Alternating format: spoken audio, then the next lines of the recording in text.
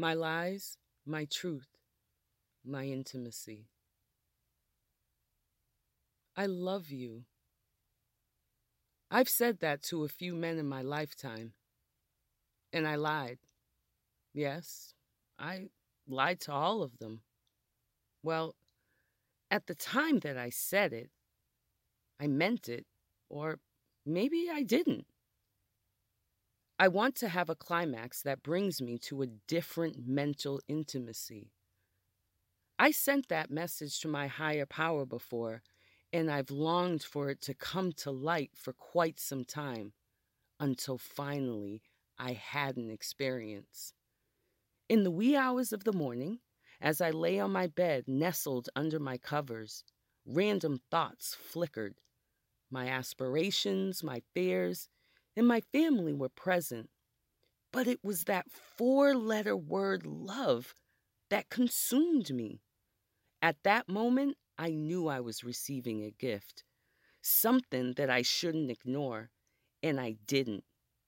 I waited, I listened, and it came. What is love? Did you ever love?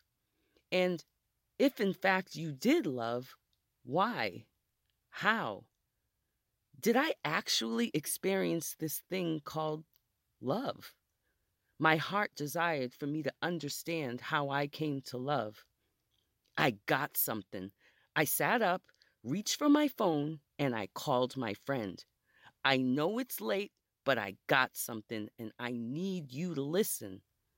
The same series of questions that challenged me, I asked him to answer, and to my surprise, he shared intimate details of how he came to love and what his truth of love was. I knew I loved her because of the way that I felt inside. I was happy. I wanted to be with her every day. I cared for her, he said confidently. I I continued to listen objectively to his immediate reasoning, but shortly after he confessed that her love wasn't reciprocated, my inner voice commanded his to fade.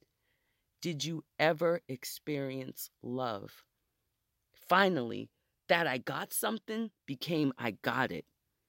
Did I experience love, or was I caught up with the fantasy of feeling love based on my emotions? After my thoughtful reflection, I realized I created mental fantasies based on how I wanted to receive love. And that love that I created wasn't a truthful experience for my partners or me. Back then, at a time when my love was not a reality, I looked for someone to show me love because I didn't experience it within myself.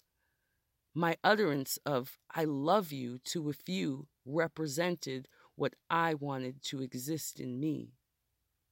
My truth of love, which I conceptualized that morning, is that when love is reciprocated and embodied by the stimulation of our minds, our body's rhythm, and our spiritual selves, true love is the ultimate experience.